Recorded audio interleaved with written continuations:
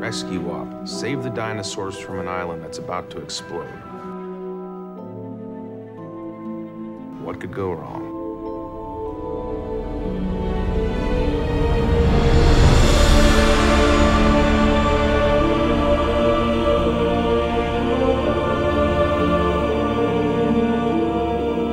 Hello, welcome to Fallen Kingdom. We return to Jurassic World 1 minute at a time. I'm Brad. I'm Dave. And this week we're back to discuss minute 12 of Fallen Kingdom.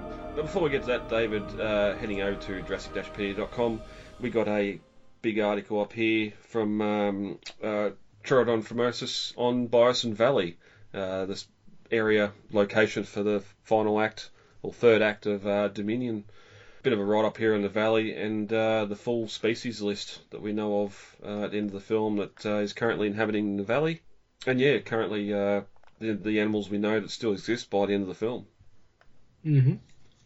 Yeah, the Bison Valley is probably is my favorite location of the entire movie, just because it's so beautifully done, and the whole set design is so well done.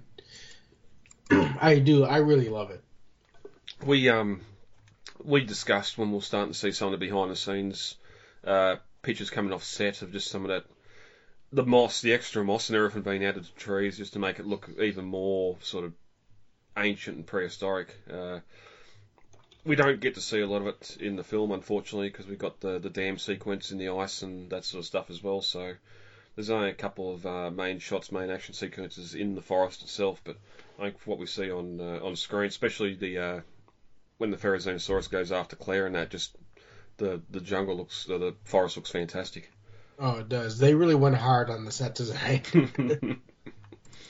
They didn't need to, but they did that for us. Yep. And of course, the crown jewel in the valley is Bison headquarters as well. The head of the valley with the... well, it's weird because we got the trailer photos here as one of the story photos, and it's clearly in the middle of the valley with the river running through it, where we know from the film it's sort of set up much like the visitor centre was in the original Jurassic Park novel, up in the northern mountains, or at the end of the valley anyway, so I could look down over the entire stretch of the valley from the control room and that. So, but no, good little article here, and it sort of gives us that list of at least the 20 species that we know are still alive at the end of the film.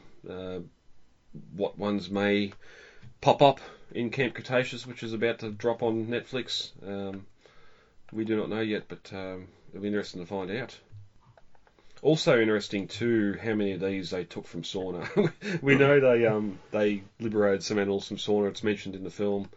I just wonder if any of these. Well, we know for sure Tyrannosaurus Rex. We get the pair at the end of the film, so we know they'll definitely take them from sauna. But for more on Bison, more on Dominion, and more on Jurassic, head over to Jurassic-PD.com for this article and many more. Hello? May I speak with Miss Deering? Yes, this is Claire Deering. Good morning. I'm calling from Mr. Benjamin Lockwood's estate. Would you mind holding for a second? Yes, of course, I'll hold. Alright, Dave, ready to get to minute 12. I am. Minute 12 of Fallen Kingdom opens with a breaking news bulletin from Capitol Hill and ends with Claire holding. She's going to hold for Lockwood. But before we get to there, as the minute opens, Zia calls to Claire that it's on, i.e. the TV. Claire grabs the TV remote and turns the volume up. And one little interesting thing here, we do have the clock on the back wall that matches the time on the news broadcast as well. I think we've called out every time we see a watch or a clock in these films, it's always different. Or more so the time of filming and not the time in world when it's supposed to take place, but they actually get one to match up here. And also there's a fundraiser goal poster on the wall to the right. Looking at it, they've raised $2,000 with a goal of $10,000. I haven't looked into buying remote islands or sanctuaries for dinosaurs, but I'm pretty sure you need more than 10 grand. Yeah, probably. Yeah. Maybe there was just a sessional goal, like they had already raised other money and the 10,000 was for one specific small part. It could even just be the planning. Like, yeah, they want to save the dinosaurs, but they sort of need a a business plan, if you will, and they need the 10 grand to set that, to either then go back to Congress, go to any rich millionaire and or billionaire and say, here, this is what we want to do, this is how much money we need, and all that sort of thing as well. But I'm sure there's pre-law students and that in the DPG as well that are there at a university doing volunteer work, whatever, to set that sort of stuff up as well. But I thought 10,000 was a little low considering what their main goal is. And interesting, I'm surprised we don't get a drop line from Mills later when the auction's happening, just how much money he paid or how much it costs to get the animals there. So we had sort of an idea of how much Operation Harvest would have been for InGen back in the day. We know creating all the vehicles and doing all the rounding up's not cheap. Well, I do think that he kind of he does imply that he's spending a lot of money on this venture.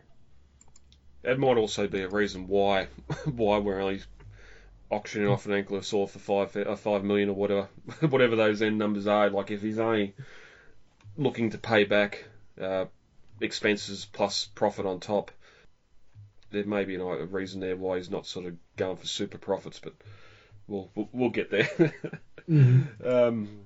The newscast changes to a spokesman. After thorough deliberations, the committee resolved not to recommend any action regarding the de-extinct creatures on Isla Nublar. This is an act of God, and while, of course, we feel great sympathy for these animals, pause there, we cannot condone government involvement on what amounts to a privately owned venture, which truly and really, that's the government saying, well, we're not going to stand in on a private island and do something when it's not really our responsibility. And really, we don't want to pay to do this when it's not our predicament, our issue, our need to do it. So, yep. Not my problem. It's basically what he's saying. And it is a shame we don't get anything at all from Masrani. If they just sort of, whether the payouts ended the company. We know from Jurassic World they had hundreds and hundreds of little subsidiaries and all that sort of thing, so some things would have stopped, other things wouldn't have. We just don't know what the outcome of Masrani is, what their involvement or what their even thoughts on it are, and if they could stop what Mills is doing, or what we learned Mills is going to be doing with getting on. We don't even know what happens to InGen after the first Jurassic World movie. It's literally never mentioned. We'll wait and see if Dominion poked any arrows at InGen, and they didn't. So I think we can pretty much confirm now that, as Hoskins said, InGen was Chapter 11 once that sun came up the next morning after the park was evacuated. Obviously, their security division was probably absorbed in the Masrani some other way, but I think definitely with a second park going wonko and InGen's name being involved, it's probably not a brand or a company name you'd want to have involved anymore. So unless it was a Bison buyout again after they then went Chapter 11, we don't really know. We don't get it in Dominion at all, but. Yeah, because we're gonna learn here. True. All this sort of stuff is Lockwood and Mills and not InGen. All the stuff under Lockwood Estate, the lab. It's all it's probably before InGen, but we're going to get to that when we get to the walk around and the dialogue we get about the history of Lockwood and Hammond. But yeah, and we mentioned like back when we had the ticker tape about the volcano and everything, if the government or if anyone would step in to save animals at a zoo, an abandoned zoo or anything like that, depending on what the animals are, of course, I don't think you're going to get Greenpeace going and try and rescue a T-Rex or velociraptors, but I'm sure they'll be in there trying to get the baby Triceratops and Gallimimus and that out of the park, which does make you wonder. Again, we don't really know if there was, well, I suppose Camp Cretaceous shows us there was only really Viv and Tiv, more Mitch and Tiv, the poachers in Camp Cretaceous. Whether anyone was sort of sneaking onto Nublar to rescue the petting zoo dinosaurs or anything, and probably not getting off the island alive anyway. No. The only time I can actually recall, I know that for the most part, like when there's like a hurricane or something coming, that most zoos will actually that are it's left to the zookeepers basically to decide what to do with the animals. And in this case, Masrani seems to have all but abandoned their zoo. I should mention too, there is a ticker tape here from the broadcast saying Masrani Global denies any obligations to the threatened animals. I just with the payout, the 800 million, there's no. It's just to wipe your hands of it and sweep it under the rug. This volcano is exactly what they need to wipe the island out, and just wipe that pain in the arse out, really. Yeah. They seem to effectively be washing their hands of this entire venture. Which, in effect, is kind of the argument the people who are doing this are making to say that, well, nobody else is going to help. We have to be the ones to do it. So that they go in and effectively are illegally poaching these animals, but are saying that the only reason they're doing it is because nobody else will save them. I can speed as long as I do it safely.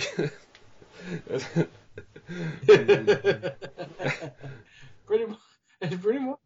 Even after now Dominion, now knowing that Bison was taking animals off sauna as well, granted they were going back to the sanctuary, but then being experimented on or whatever, cloned, researched, everything else. Well, they did step in to save animals, so there was good intention there. But at the end of the day, the intention was to further their profit development, all that sort of thing as well. That's not really the right thing to do. But it also makes me wonder why we don't have the Jeff Bezos of the world or something stepping in to say, well, yeah, I want to get all these animals back to my ranch or something, and doing exactly what Eli's going to do. He's obviously just gets in quicker. Because as we know, as we get in the next couple of minutes, at this point, I feel that Mills's team, Ted Levine, all that are already on Nublar stripping the island, and the only reason Claire gets a phone call next minute is because they've run into the problem with Blue. But we'll get to that when we get a couple of minutes ahead, because there's again, the time jumps in this movie are frustrating. Claire mutes the broadcast, which is weird because it sounds like the sound of a CRT being turned off. It's just that real iconic noise as she hits the mute button. But she says they're all going to die and no one cares. Franklin says we do, and Claire turns to see everyone there. They all care. But that's when her phone starts to ring on a desk, and Claire grabs Z's arm and tells him to give her a minute and let's get back to work. Claire picks up a phone and just says hello. No introduction at all. Over the line we can hear a stately woman. May I speak to Miss Deering? Claire says this is Claire Deering. The woman on the phone continues, Miss Deering, I'm calling from Benjamin Lockwood's estate. Would you mind holding for a second? And Claire says, yes, of course, I'll hold, as the music begins to swell and the minute ends. And we're about to cut to Lockwood Mansion in Northern California.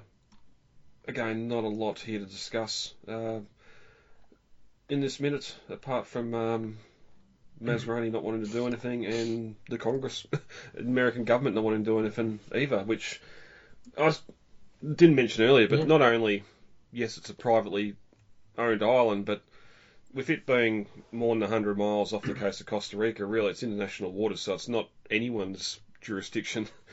And for the US to mount a rescue operation or whatever to go all the way down there to rescue the animals is just... I'm surprised they need Malcolm to convince them not to do it in the end.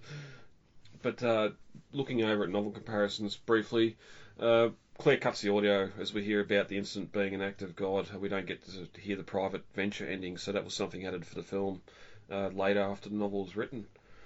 But that's minute 12. Dave, anything else to discuss before we get out of here for the week? No, I think we're good.